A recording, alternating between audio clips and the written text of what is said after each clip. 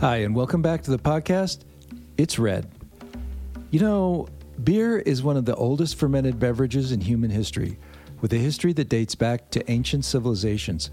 The origins of beer can actually be traced back to ancient Sumeria in Mesopotamia, who were believed to have first made beer around 4000 BC.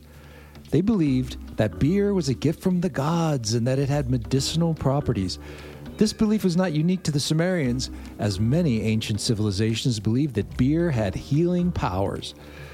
In ancient Egypt, beer was an important part of their culture and economy. It was a staple of the diet and was also used in religious ceremonies.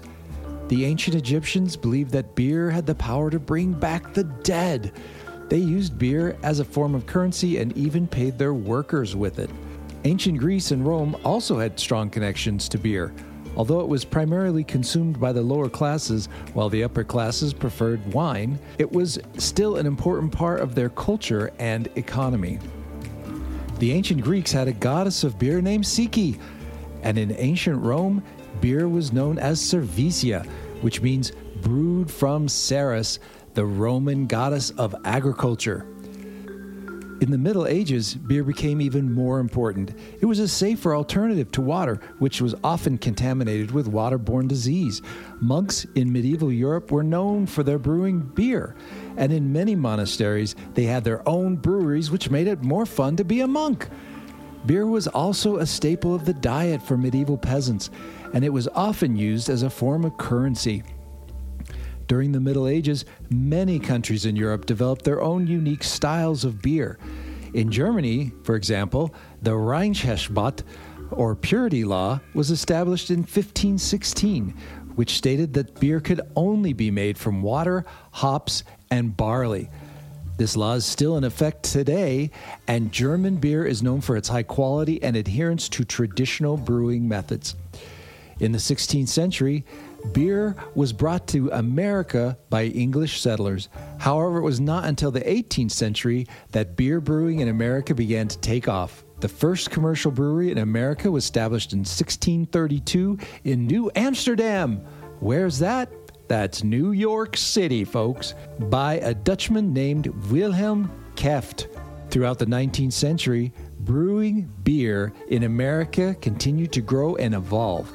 The invention of refrigeration in the 1850s made it possible to have a brew year-round, and the development of railroads and steamships made it possible to transport beer long distances. This led to the rise of large commercial breweries such as Budweiser and Pabst. The 20th century saw the rise of the craft beer movement. This movement began in the 1970s as a reaction to the domination of the beer market by a small number of large commercial breweries. Craft breweries, also called microbreweries, are small, independent breweries that focus on producing high-quality, unique beers. Today, beer is still an important part of our culture and economy.